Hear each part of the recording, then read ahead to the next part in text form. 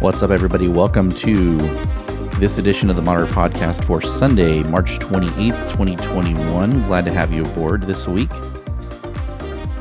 And as always, a reminder to rate and review the show on your favorite podcast catcher. If you don't have a favorite podcast catcher, please check us out on Podchaser. Just visit our website, themoderatepodcast.com. Click on the Podchaser link right there on the homepage, and you'll be able to write a review and rate us there.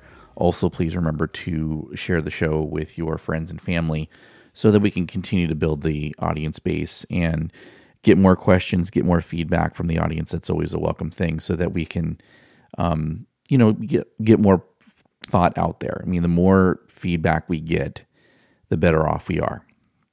So anyway, glad to have you with us this week. A couple of things to get to.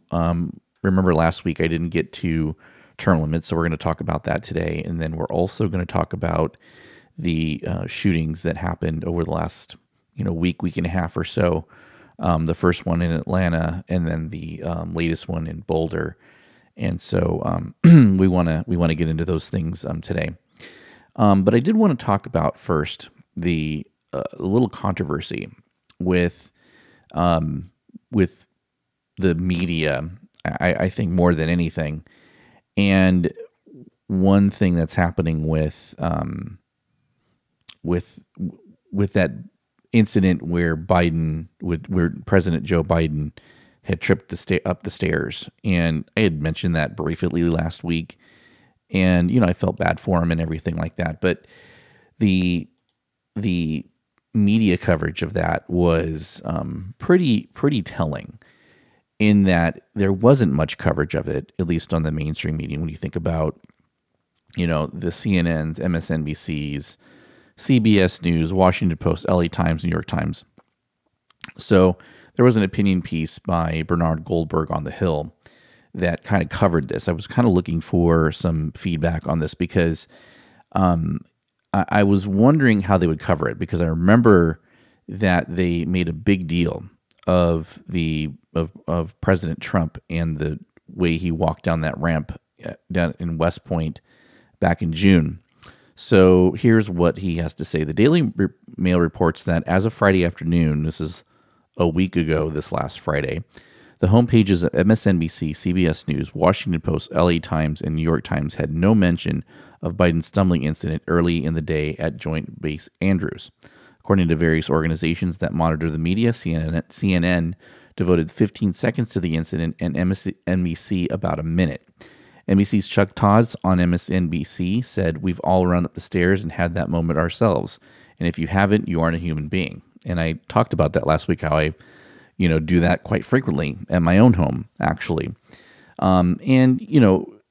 Goldberg points it out, fair enough, that the fall appeared to be no big deal and the coverage reflected the insignificance of what happened. And that's true.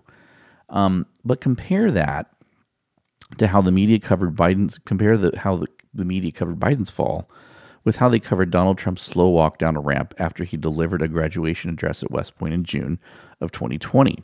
According to the Media Research Center, CNN devoted 22 minutes and 13 seconds to Trump's walk down the ramp, and MSNBC devoted 28 minutes and 42 seconds to the story. So, again, I mean, when Biden, who is 78, fell, it was treated simply as a slip and something we've all done at one time or another. But with Trump, who is 74, it was treated as a sign of potential serious health questions. So here's a couple of things that were said during the Trump administration. The New York Times ran Trump's halting walk down ramp raises new health questions as its headline in 2020. Compare that to its headline when Biden fell last week. Biden is doing 100% fine after tripping while boarding Air Force One. The Washington Post headline in 2020 was, Trump tries to explain his slow and unsteady walk down a ramp at West Point. But when Biden fell 3 times in a matter of seconds, the Post headline simply said, Biden stumbles climbing stairs on Air Force One. Now, back in 2020, MSNBC anchor Joy Ann Reid tweeted, "Serious question, what is going on with him? His supporters have tried so hard to get the media to question Joe Biden's mental and physical fitness, but they have so often engaged in projection, it seems worth inquiring. And there was a number of people on CNN that speculated on the story. Alison Camerota asked medical expert Sanjay Gupta, "Do you see something possibly neurological that could be throwing off his balance?" Gupta responded that a lot of neurologists were talking about the situation. Political analyst Abby Phillip wondered if Trump was being transparent about his health based on his latest incidents. And political commentator Chris Cillizza said it was an important story because Trump was 74 at the time. We know so little about Donald Trump's past medical history, Cillizza said. As he talked, the on-screen graphic read, "Trump's unsteady walk, arm lift raise health questions." Then presidential candidate Biden even got into the act, saying, "Look at how he steps and look at how I step. Watch how I run up ramps and he stumbles down ramps. Come on." And this is a bigger this is a bigger thing, right? I mean, we've always talked about media bias, and that's nothing new.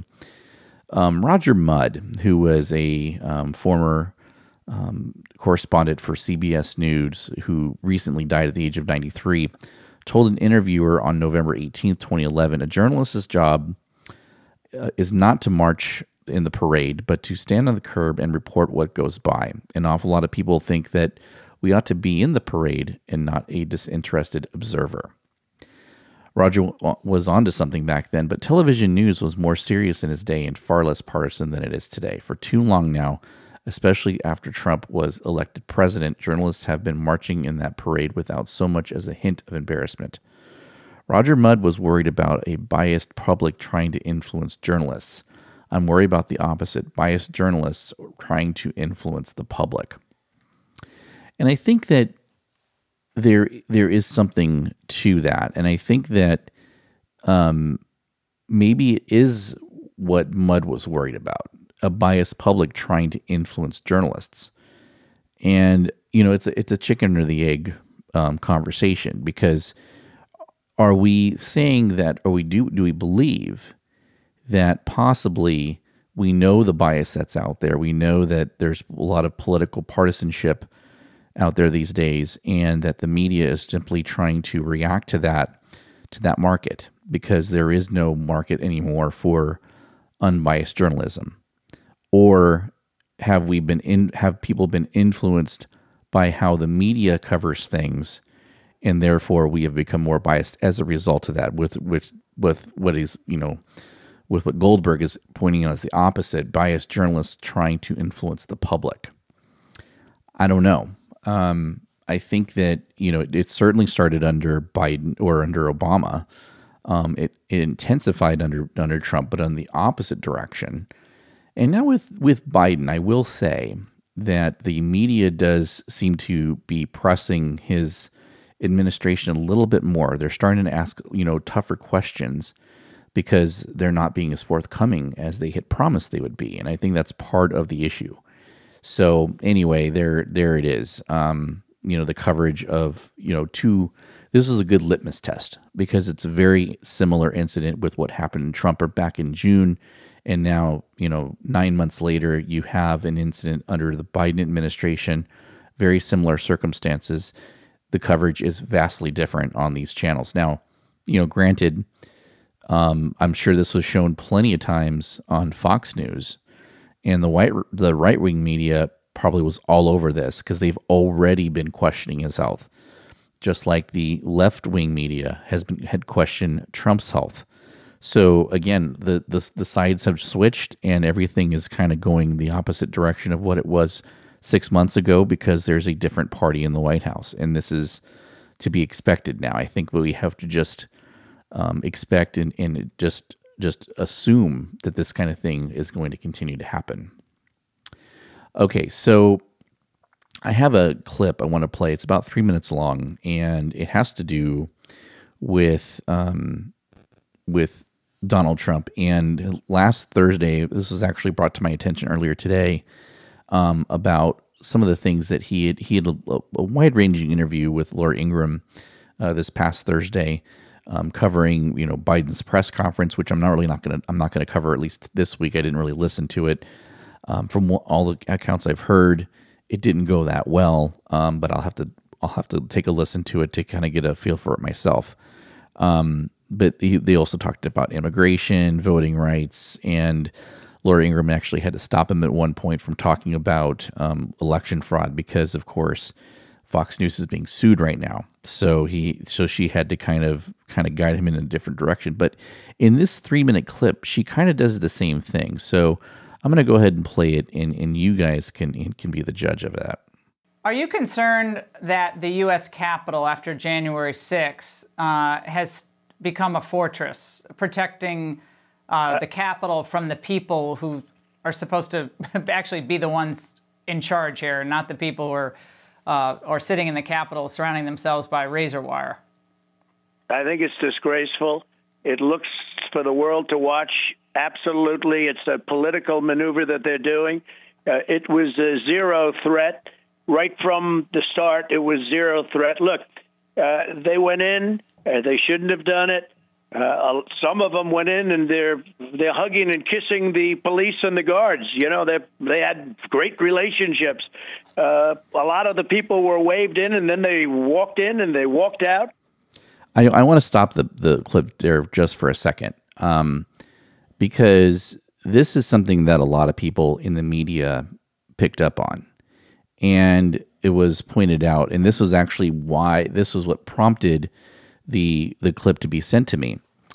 And I think that on the surface, it does sound bad. Basically makes it sound like he's downplaying what happened at the Capitol. But it does also kind of sort of recognize that some things happened there, but they were hugging and the police, and it's, sound like a no big deal. And that's what a lot of the media jumped on, a lot of the left side jumped on. But let's continue playing the rest of the clip and maybe put a little more context on that. And I'll tell you what, they're doing things they're persecuting a lot of those people. And some of them some things should happen to them. But when I look at Antifa, in Washington, even what they did to Washington and what they did to other locations and the destruction and, frankly, the killing and the beating up of people, and nothing happens to them whatsoever, why aren't they going after Antifa? I watched this gentleman on 60 Minutes the other night. It was horrible what he said. You're talking about the former prosecutor who's prosecuting some of the individuals involved in January 6th. But when you look back, they all know who I'm talking about. Yeah. But he totally compromised a case, and what he said was so horrible. But they don't talk about Antifa. They don't talk about BLM. They don't talk about any of the other groups that are on the left that are really dangerous, that are very, very dangerous, and that truly hate our country. But you would say that people who commit crimes, regardless of what their political affiliations are, should be prosecuted. Your complaint is that the individuals committing the crimes in Portland and Minneapolis, et cetera, are not being prosecuted. I want to clarify that, Mr. President. Absolutely. What you said is exactly right. I hope that that's what I said, too. And they should look. Everybody has to be treated equally. They go after people on the right and in spades, and they don't go after people at all on the left. You look at some of the things that happened. Look at Minneapolis. Look at who was arrested. Look what happened. They let them out immediately. And by the way, a lot of the politicians that you have right now in office were providing bail money for them, getting them out of jail. But they didn't have to worry about it. For the most part, they weren't even put in jail. They took over Seattle, and practically nothing happened to anybody. I mean, they literally took over a big chunk of a major U.S. city, and practically nothing happened to those people. And yet I'm constantly seeing where they're searching out people on the right. It's very unfair to this country, and there's tremendous anger because of what they're doing. There's tremendous anger. So there it is. And, and Laura Ingraham, I think, stepped in to kind of rescue him in it a little bit there. And, she goes, I want to clarify, Mr. President, that you're saying regardless of what party what their political affiliations are. If someone commits a crime, they need to be held responsible, and he agreed with that. And so when I hear that part of it, I don't know whether or not he is actually believing what he's saying or not, or he's just trying to make that comparison. He's just not a very good communicator. I'm sure that's part of it, but I don't know. I mean, that after playing the entire clip, I don't feel quite as offended as about what he said in terms of the Capitol riots. I still think he has a lot of responsibility for it because of the things that he said that day. And, just like the election fraud stuff, which he refuses to give up on, he would have to admit that he was wrong.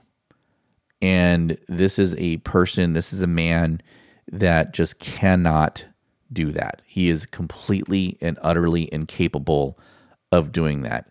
And so he's going to deflect. He's going to flat out lie. Anything he needs to do so that he doesn't have to admit that he's wrong.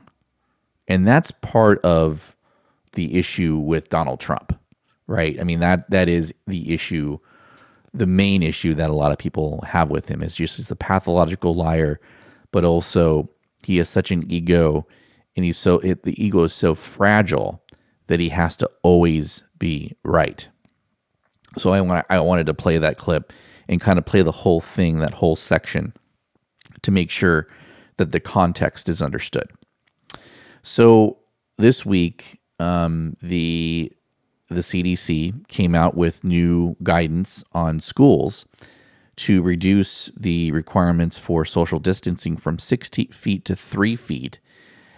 And obviously, this is part of the push to get kids into school full-time as quickly as possible. And I believe that there are plans in our school district to have that happen, at least increase the amount of time that they're on campus. Not quite full-time yet, but getting there. And I think that our old school district is even doing that. They're actually back to a hybrid model in person as well, which we were worried that they weren't going to do that. And that was one of the reasons we ended up leaving. Still probably it was a very good decision on our part. The school that they're at now is great. But that's not to take anything away from the school and the teachers that were teaching them before. I know I talked to the kids before, and especially for the boys, their teacher was struggling with the online thing, and he would be the first to admit it.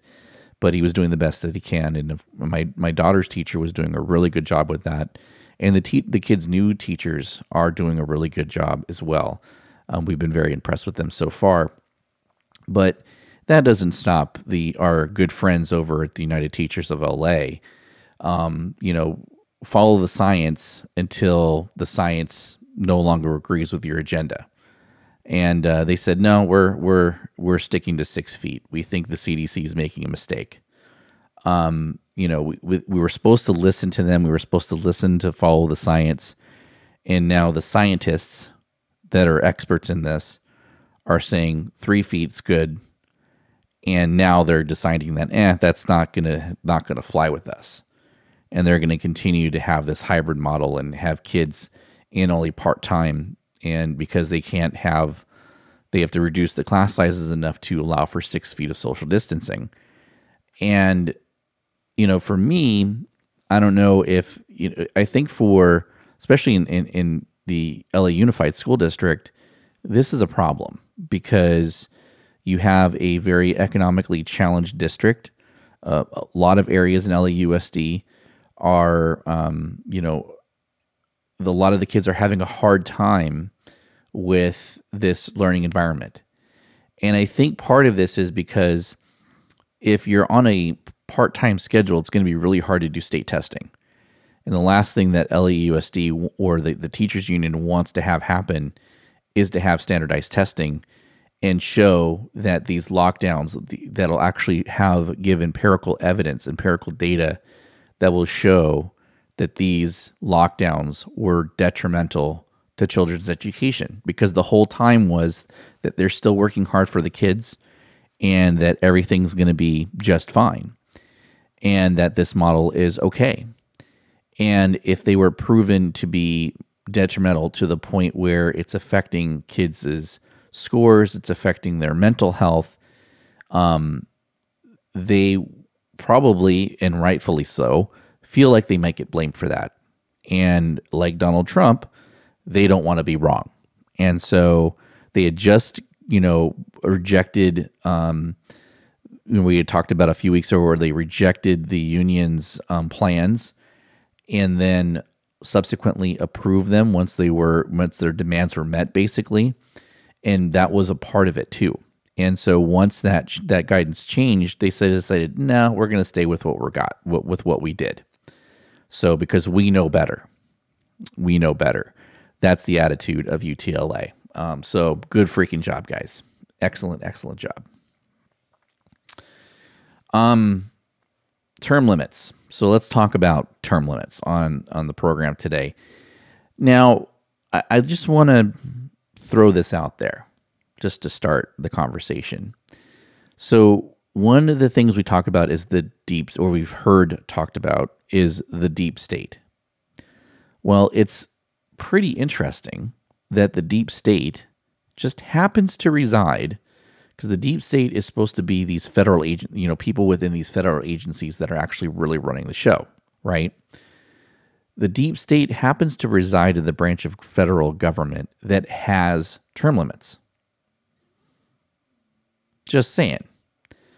I am not a big fan of term limits. At least, what I will say is I think that the effectiveness of term limits is way overblown, or at least the people's view of them. The people think that you need to limit the terms and that would make Congress more effective. But I don't think that is true, because you can look at places that have done term limits. California is a great example of that. And how can we argue that the state politics have gotten better as a result of term limits here in California? As a matter of fact, they've gotten worse. And usually it's people, it tends to comes from more conservatives, more small, limited government people. And I think it's one of those things that the intention is good. The concept in people's minds seems like a good one. But once you actually start looking at how it's operated in real life, because again, we have plenty of examples to look at. We can look at state governments that have done this and tell whether or not they've done a better job or not. And I think in California, just from a purely political standpoint, it's probably hurt the Republican Party more than it's helped them, because you may have had a strong Republican in a district that got termed out and was subsequently replaced by a Democrat. Because again, running against an incumbent is very, very difficult, and that's part of the argument for term limits. And despite Congress having a very consistently low approval rating, the number of incumbents that continue to get reelected is a very, very high number that would be otherwise reflective of a entity that's doing a good job. But again, incumbents have a lot of advantages. They have name recognition. They have the ability to say that they're already a congressperson. And a lot of people are apathetic when they vote. And so I just wonder, it's obviously there's a huge disconnect between the voting public and the job that Congress and how things actually work. It's just amazing that I don't know who's taking these polls about Congress doing such a bad job, and yet people continue to reelect their congressperson as if they don't. It's almost as if they don't understand how this thing works. So basically, in order to make up for that apathy and that lack of education on the issues, the lack of understanding what's going on, and the lack of any effort whatsoever, we want to ensure that our laziness doesn't take over And we need to basically give ourselves a crutch, which would be term limits. Because you have the chance to take the person out of office that's been in there that you don't like every 2 years. And I think that what you would end up having, you would get a lot more people like Alexandria Ocasio-Cortez, like Marjorie Taylor Greene, like Lauren Boebert, et cetera, et cetera, et cetera. You'd see a lot more of these types of people. And we know that you can see the lack of experience from those types of, from those freshman Congress people. And if you were to just blanketly implement term limits, it would be a disaster. It would be a disaster. Because you could essentially replace the entire Congress at one time. And the consequences of that could be disastrous because you're going to have a bunch of inexperienced people going into Congress. I mean, if everyone thinks that if they were to be elected to Congress, they can just go in and do a good job.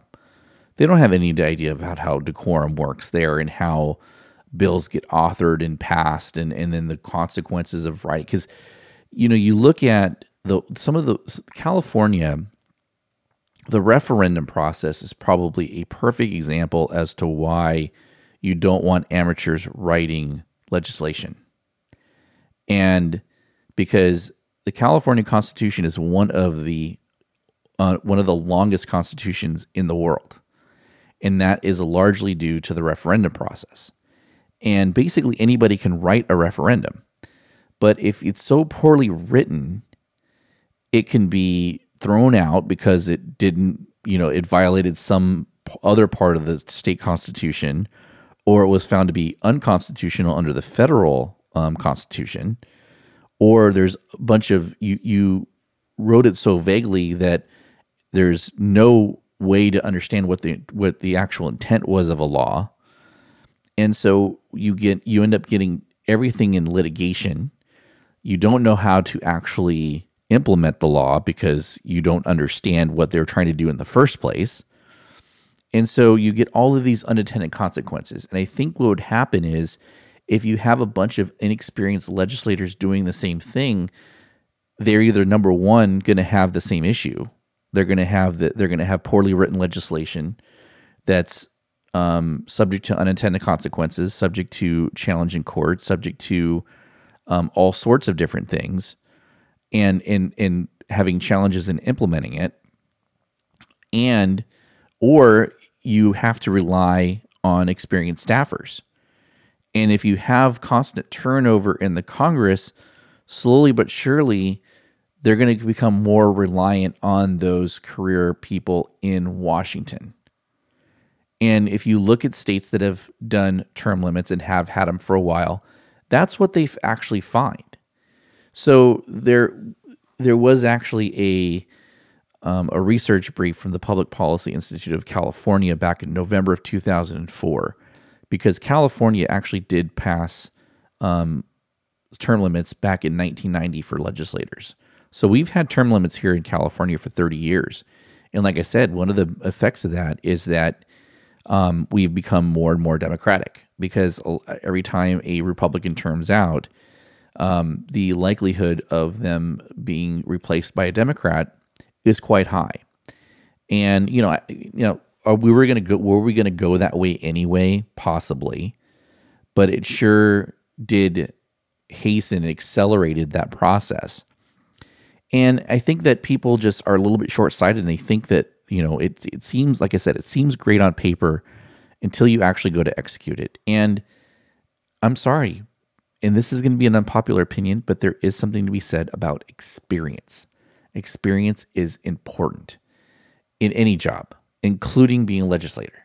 It is a job, and it is a skill, and part of what gets things done is being able to build relationships and build coalitions and forge those partnerships so that you can have bipartisanship. If you have a finite amount of time that you're going to be in Congress, you're also not subject to the voters, especially in your last 2 years.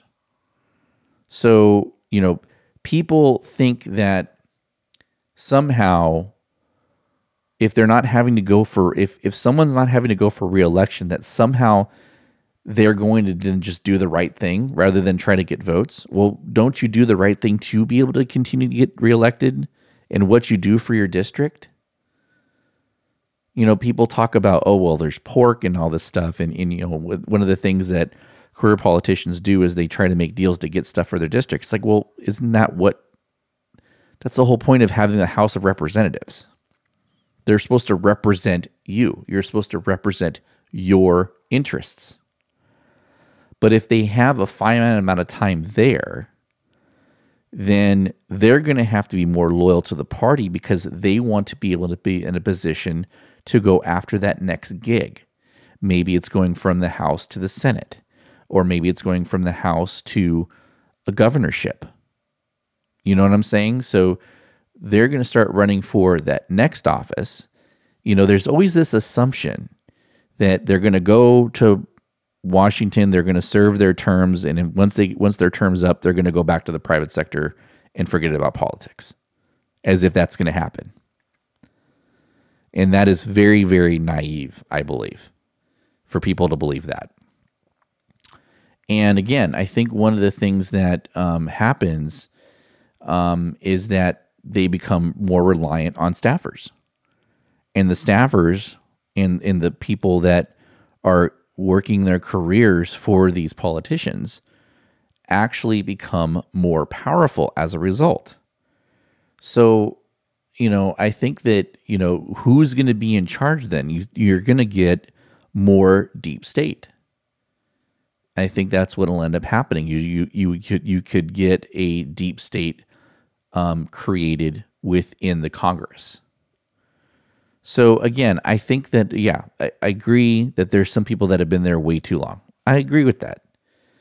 But also the people that are saying that, all the ones that criticize, the Chuck Schumers, the Nancy Pelosi's, even the Joe Bidens of the world, usually they're not the ones from their districts or from their states.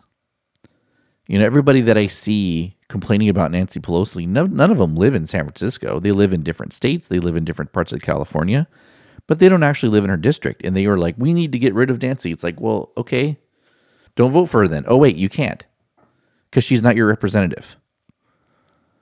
That's why we have the House of Representatives. We don't get to, could you imagine, like, everyone voted for all the representatives. You had to go vote for 435 people. Could you imagine that?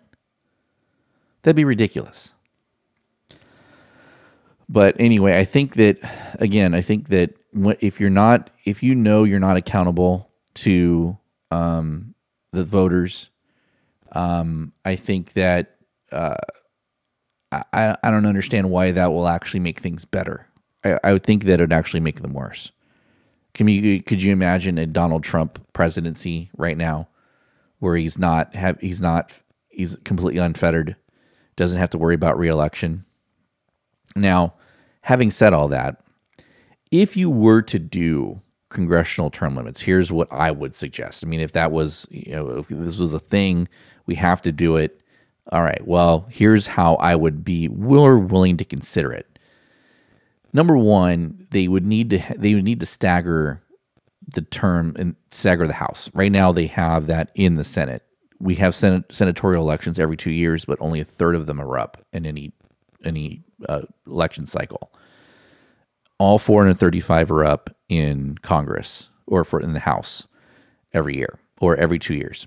So, because I think that if you did that, then otherwise you'd have a mass change at the end of term limits. Because again, we know that a very high number of incumbents get reelected, so you're going to have to change how that works.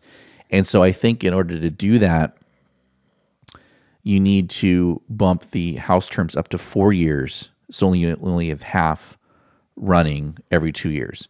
So obviously what this would mean is you'd have to have a constitutional amendment to make this happen, because some states have talked about doing it at the state level and saying that they're not eligible to run, their representatives are not eligible to run after a certain amount of time. And so states are trying to implement term limits at the state level for their representatives, which I think is probably to their detriment, because then you lose seniority. If not everyone's going to do it, you have very little incentive to do it yourself, because otherwise you're not going to get anything, because no one's going to care about you.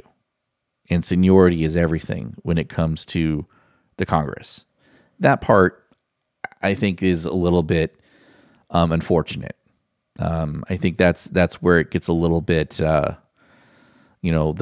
old boys, old girls club type of thing. That part I don't agree with. But and maybe that is one benefit of term limits, is that you wouldn't do that anymore, and it would actually be about merit versus just seniority. But anyway, I don't know. But I think you also have to allow for enough terms to create some experience to work with and build those relationships. I think that's important. And you need to get some seasoning for your legislators, because again, if you have that constant revolving door, if they go 4 2-year terms and they're out, that might be enough, but it's probably not enough. I would probably do, maybe if you're going to do it again, I would go to 4-year terms and maybe do 3 4-year terms. So it's 12 years. That seems like a pretty decent number. But again, you could have a lot of turnover, and when your person's up, just expect that you're not going to get a lot done in your district. So anyway, that's my thoughts on term limits. I think at the local level, they're a little bit more effective. Like for city councils, even county governments, I think they're effective there. Once you get to the state level, especially in a big state like California, it's not as effective, because it's just so complicated. It really, really is.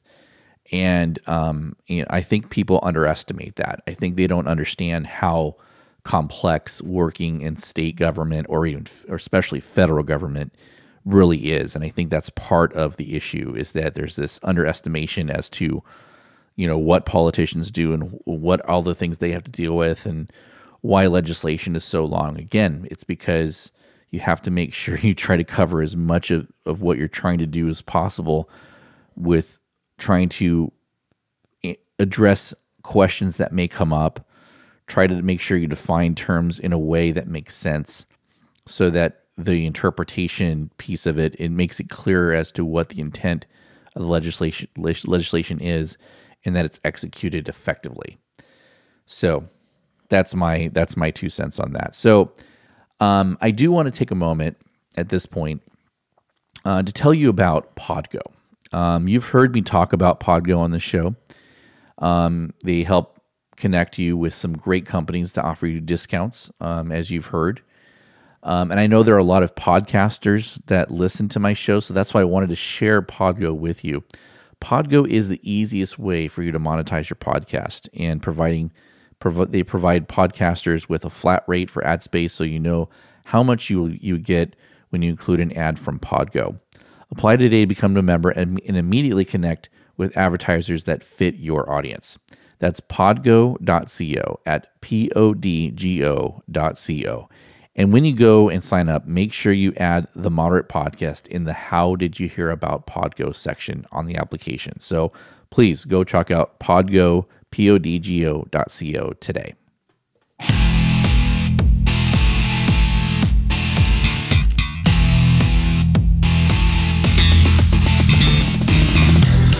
And we're continuing on to talk about the recent shootings and what the different types of controversy that have come up as a result of those.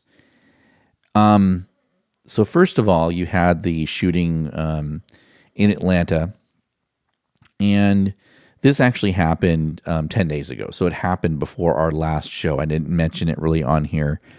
And I wasn't sure I was going to talk about it or not. But then you had that Boulder shooting, and that really made me think, okay, well, I think I need to talk about this. I think I need to address this issue. So let's start with the Atlanta shooting. So basically, what, in a nutshell, if you haven't already heard about it, there were 7 people shot dead. And this shooter, a white male, 21 years old, targeted massage parlors, specifically massage parlors that were run by Asian women. And so the big controversy that sparked out of this was this a racially motivated attack? Was this a gender motivated attack, or both? Because it came out, initially they thought it was Asians because Asians were targeted, and so they thought maybe this has to do with, an uptick that we have seen on hate crimes against Asians. And so now, first of all, are attacks on Asians up? Yeah, I think they are. And especially thanks to things like the China virus, Kung flu, those kind of things. Again, where words matter. And especially, and it's not just words that matter, okay? It's not just, anybody saying, like me saying words don't have nearly the impact as the president of the United States.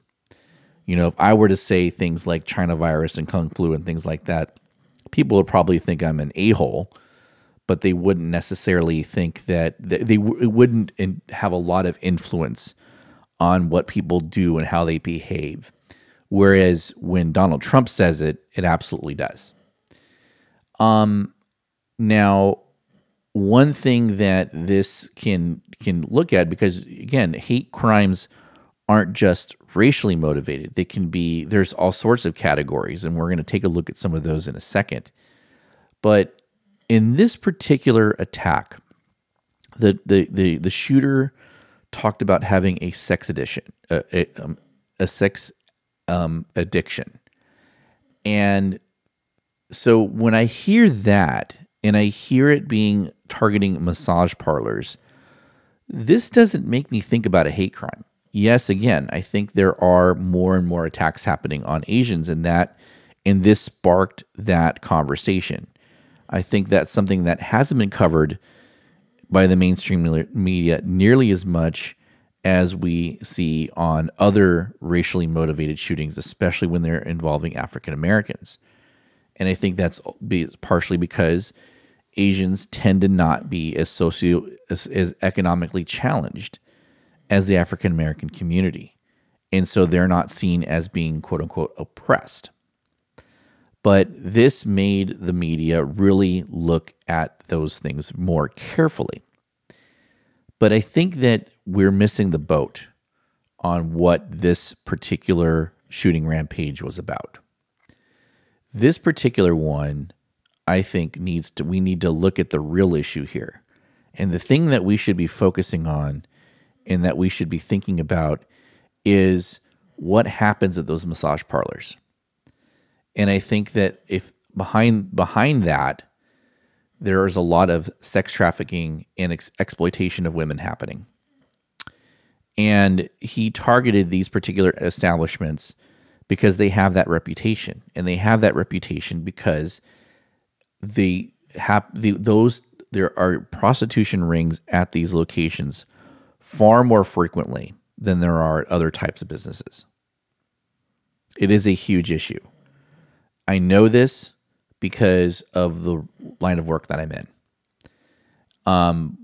One of the departments that I oversee is involved in this type of business, and there are special permits that usually go with massage parlors because there's extra oversight that has to be done because they so frequently get shut down because of prostitution.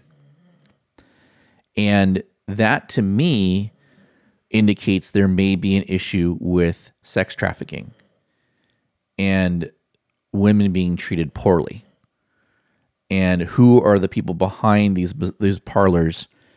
Now, again, I know libertarians talk about sex work and it's the oldest profession and that people should be able to do that.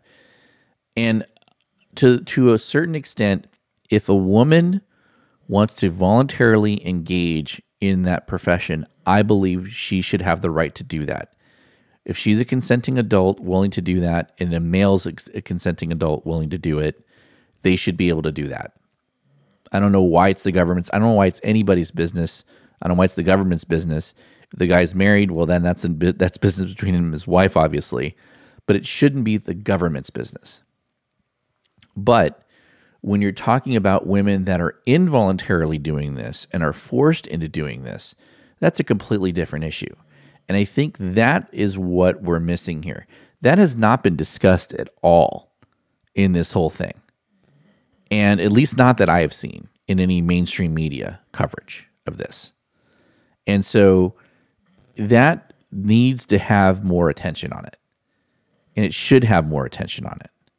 Because I think that's what was the crux of this shooting. Now let's look at the Boulder shooting. It was very interesting that before we knew the race of the shooter, and again, this is just, the context is that we just had this shooting recently in Atlanta. Now you have the guy in Boulder, Colorado, shooting, 10 people die. And the assumption is that it was another angry white male.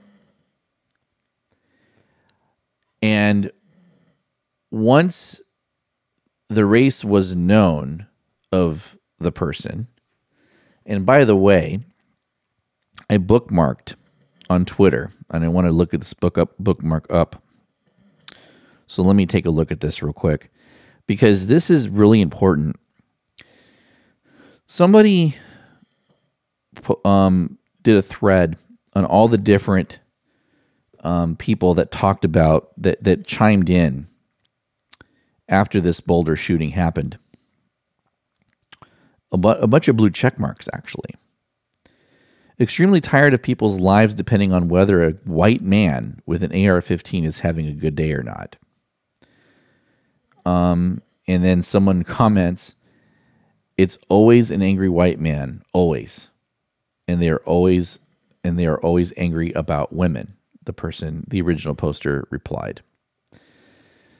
Another person, another blue check mark. The shooter was taken into custody. In other words, it was almost certainly a white man again. If he were black or brown, he would be dead.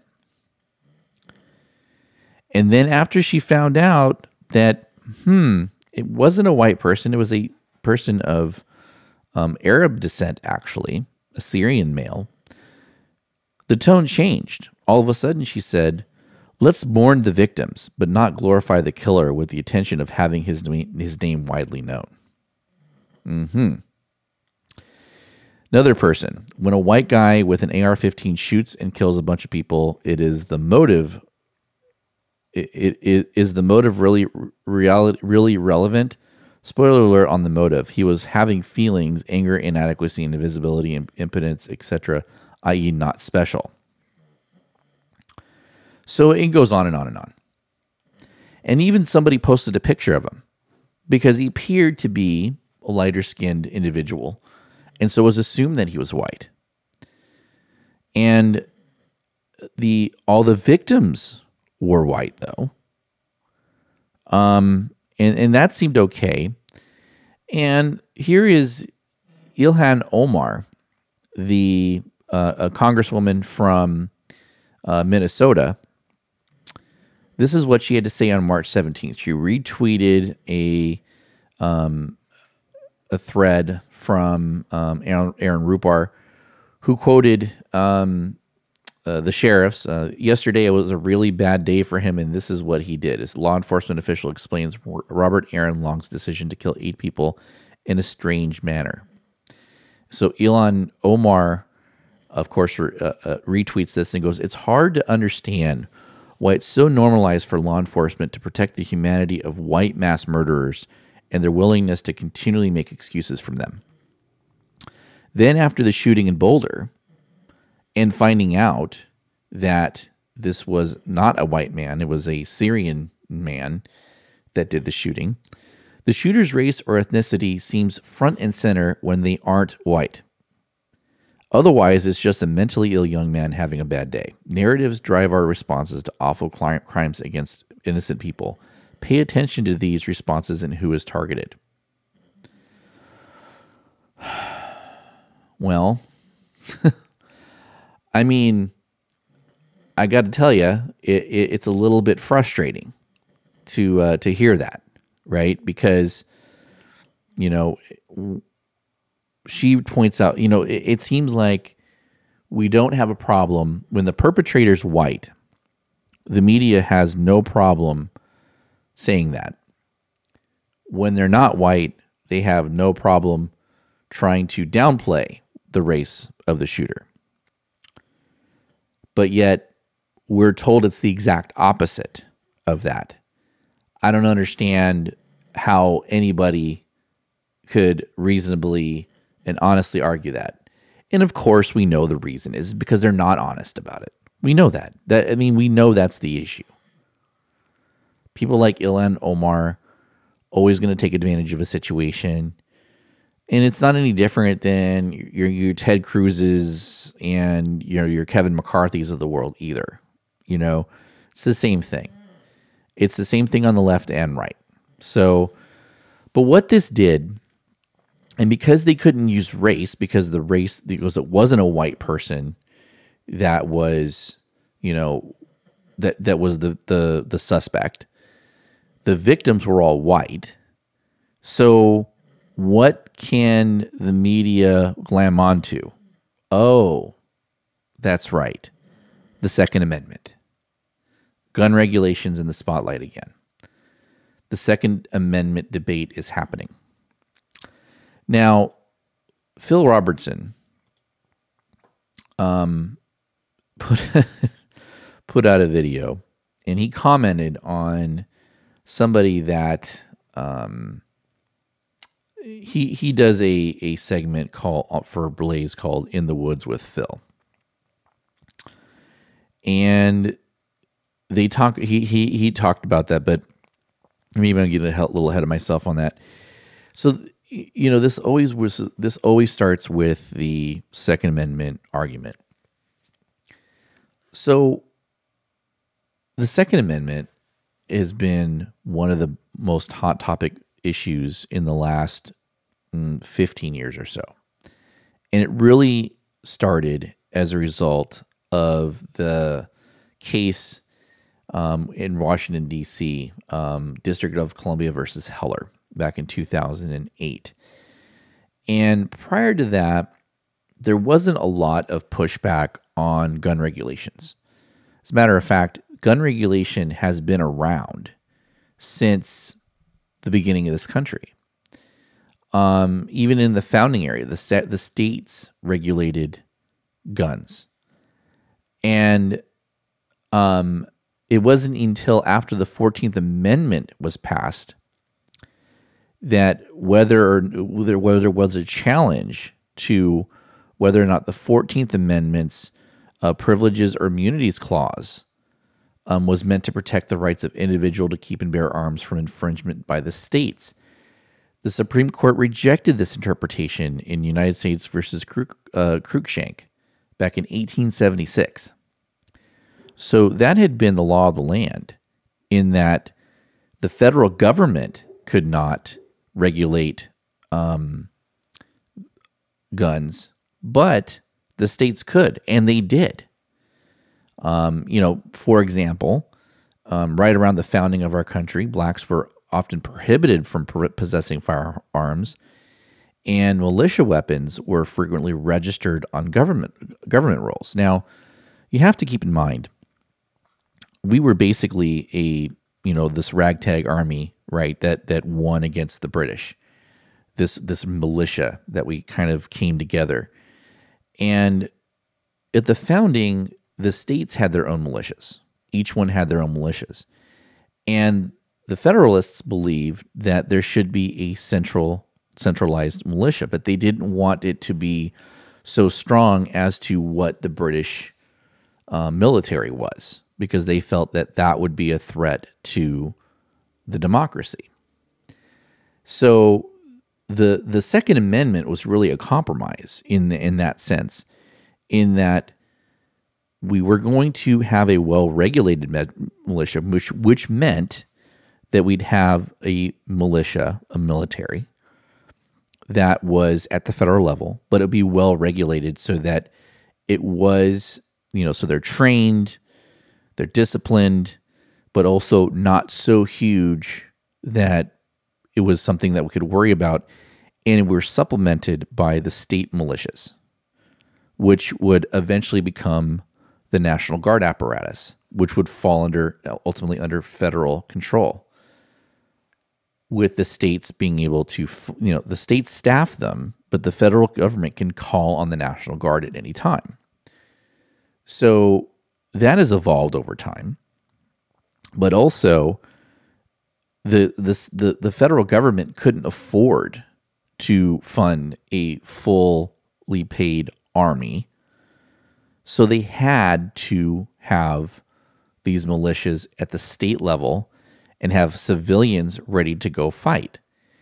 And they also wanted to make sure that the rights of people to bear arms was not infringed by the federal government, to make sure that the federal government did not become too powerful. So it was really about federal power and also encouraging people to have weapons on hand in case there was an insurrection, so that they could, that if there's a sudden onset of war, that they're ready to go. So that's what that was about. And Federalist number 29 actually talks about what militia means, because I think that people think, they look at the modern day definition of that militia, but they don't put it in the context of what it was back then. Because again, remember, this country is the United States. And the reason that we're the United States is because we collectively came together, because the states, the colonies themselves would have had no chance at defeating the British if they would have each been fighting on their own. But together, they could do it. But they still identified with themselves within their colonies. They weren't prior to the founding of this country, they were separate entities from one another. And they only came together to fight a common enemy. And over time, obviously, the federal government has become so powerful that a lot of what used to be called "quote unquote" state rights have been eroded. So one of the things that the Second Amendment contemplated was that interaction between the state militias and having a federal militia, but then making sure that there was a check and balance on that by not allowing the federal government to disarm citizens. Well, that's the interpretation now people have today, and they think that the right to bear arms still has some semblance to that argument. Well, things have changed a little bit. Armies of the 21st century are a little more sophisticated than the 18th century. And but people still believe this. And how do I know? Now I'm going to go to the Philip Robertson story. So he shared an article from the Bradenton Herald that argued the number of licensed hunters in the state of Wisconsin alone would constitute the 11th largest army in the world, outnumbering the people under arms in Iran, as well as France and Germany combined. The article's author also pointed out that Wisconsin's 894,533 men, women, and youngsters were deployed in the woods of a single American state to hunt with firearms. They did so efficiently and with expertise, no one was killed. Noting the stat in the article, Phil suggested that the millions of legal gun owners in this country would serve as the largest army in the world should there be an armed invasion from another country. Any way you slice it, this old guy is just saying there's going to be a bone to be chewed if some kind of foreign army comes in here, Phil said. We have a gigantic army of armed individuals waiting on them. America will forever be safe from foreign invasion with that kind of firepower. That's pretty cute. That's quaint. I'm not going to throw I love the poorly educated barb at him because I don't believe he is poorly educated. The man has, built a very successful business with him and his kids and his family. So you can't really fault him for that for this belief. But to believe that somehow all these gun owners would be able to successfully defend ourselves against tanks, planes, nuclear weapons. I mean, if someone was actually going to seriously invade the United States, they'd have to do it with they're going to do it with missiles. They're going to do it with airplanes. They're going to do it with nuclear weapons, most likely. And all the guns that you can take all the people that have these guns combined, and they wouldn't stand a chance in hell, because number one, they're too far spread out. That's number one. Number two, no one's just marching in with guns. If they're going to invade this country, they're not going to just march in with guns. You're going to be the weapons they're going to have are going to be way, way better than anything anybody can buy, any civilian can buy, even without the regulations that we have right now. So it is a little bit naive to believe that we would actually have, anybody with, even an AR-15 would have a snowball's chance in hell in fighting against a foreign invasion of our country. And that, the whole thing is, well, foreigners, our enemies want to see Americans disarmed because we are national security. Well, I think that's a little. I think that if some of the foreign, I think if Kim Jong-un were to hear that, he would probably laugh at that. Is my guess, because they know that the only way you're going to be able to invade a country like America is to do it with nuclear firepower and lots of it. And so, the Second Amendment argument that we need to keep arms to be able to protect ourselves from our government and from other foreign countries is a bit silly at this point, because that's not going to happen. It's not going to do that.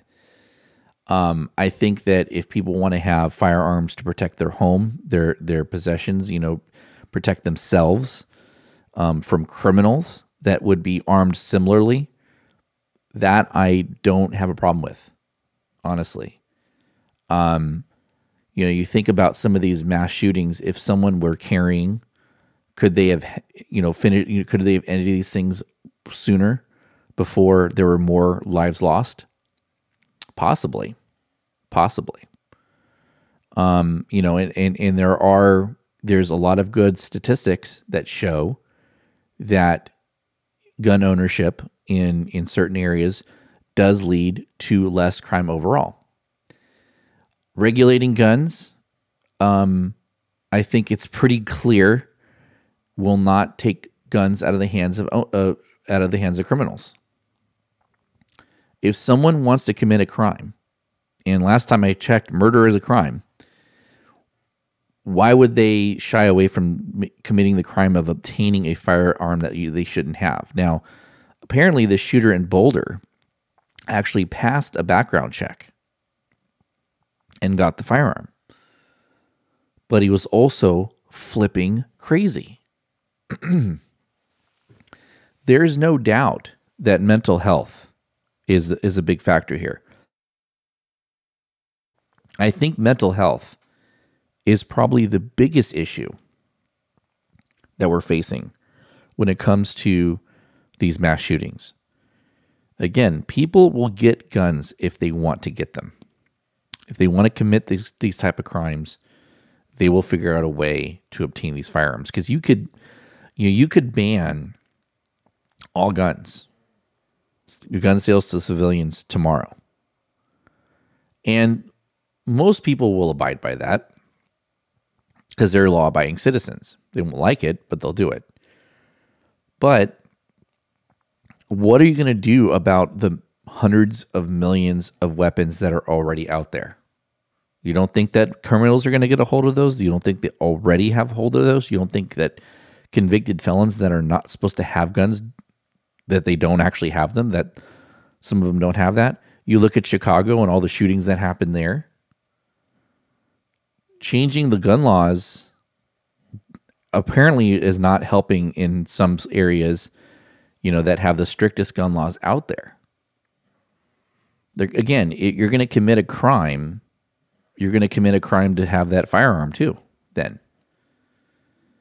And so the thing that really has made these mass shootings take off, and I think that, you look at Columbine, and that was probably like the kickstart of it all. But you look at who's involved with these things, and it is a mental health issue. Ilhan Omar, mocks that, and it's somebody, you're not feeling sorry for the person. You're just saying that, until you address the mental health issue, you're going to continue to have two major problems in this country: homelessness and mass shootings. They're not happening frequently, but frequently enough to know that there's a pattern. Anybody that would commit these heinous type of crimes has to have something wrong in their minds. They have to. I mean, there's no other explanation for it, right? I mean, that is it. They are mentally unstable. And so you look at all the people that have committed these crimes. Yes, they're white males, but they're all crazy white males. It's not just white males. I'm a white male. Does that mean you think I'm going to go out and shoot a bunch of people? Hell no, I'm not going to do that. There's no way. I'm also not going to go out and rape somebody either. There's this people always want to talk about racial stereotypes and things like that, but when it comes to white people, it's fine to do that. But yes, they are white males that tend to do this. The overwhelming majority of these incidents are white males. But what do they all have in common? They all have mental health issues in common. So banning the weapon, number one, doesn't just magically make them all disappear. And it doesn't mean that they might have to work a little harder to get the firearm, but ultimately there are ways for them to obtain it. Hell, there's ways for them to make it themselves nowadays. But until you address mental health, you'd actually probably fix two problems at once. You would reduce homelessness. You wouldn't eliminate it. But you'd also have a higher success rate in turning people around that do become homeless because of job issues, financial issues, but otherwise that people that want to get help and get back on their feet. A lot of homeless people are homeless because of mental health, and their mental health makes them choose that lifestyle, and they don't want to get help. They want to live the way they're living. And that's partially because they are mentally unstable. So those two issues have really started to increase and have really taken off. The timeline of those almost go hand in hand because we reduced mental health resources in this country. And we've continued to do that. Other countries, they talk about, well, they don't have guns there, but they do have guns. But you know what else they don't have? They don't have the mental health issues that we have because they either deal with their mental health or they lock their the mentally ill people up. And here we aren't allowed to do that because of the Constitution. But okay, instead of doing that then, let's get them treatment and let's actually invest in the treatment. You fix that problem, this will start happening less and less. That is the key. And that is the correlating factor. If you look at the amount of mass shootings that have happened and you look at the number of homeless people that we have, if you look at those curves, those increases probably follow the same track. And they probably tie back to when we stopped putting money into state mental facilities and other mental health apparatus that we need to have in this country. That is what is the key. You fix that problem and you fix the mass shooting problem. At least it goes down. It doesn't go away, but it goes down. It's not the gun. And hey, I don't want criminals to have guns. I think you got to, but you got to then keep an eye on them. Then you have to actually go for that. I'm for some semblance of gun regulation, similar to anything we've always done in this country. Again, people think that this is a new phenomenon, that gun regulation is a new phenomenon.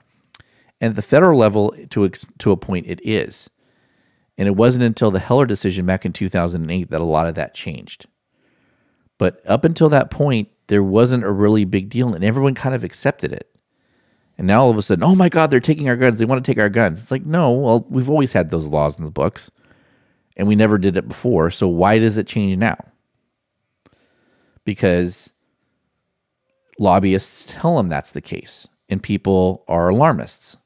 That's the bottom line. So anyway, those are my 2 cents on that issue. So anyway, thank you for joining us on The Moderate Podcast. Remember to visit our website at themoderatepodcast.com. We are on Twitter at The Mod Podcast 1. We are on Facebook at facebook.com/The Moderate Podcast. We are on Instagram at The Moderate Podcast. We've recently passed 100 subscribers on our Instagram page. So we've been trying to slowly grow that. So that's been great. So thank you very much. But if you haven't subscribed there already, please do so. So until next week. Next week is Easter Sunday. I'm not sure exactly if I'm going to do a show or not. I might actually skip next week because of that holiday. So if I do, we'll see you in 2 weeks. But other than that, just keep an eye on it. Keep an eye on your subscription. If I'm here, you'll see it. If I'm not, you won't. I'll probably post something on Twitter, though, if I am going to skip the show. So keep an eye out for that. So anyway, until next time, stay safe and keep it real.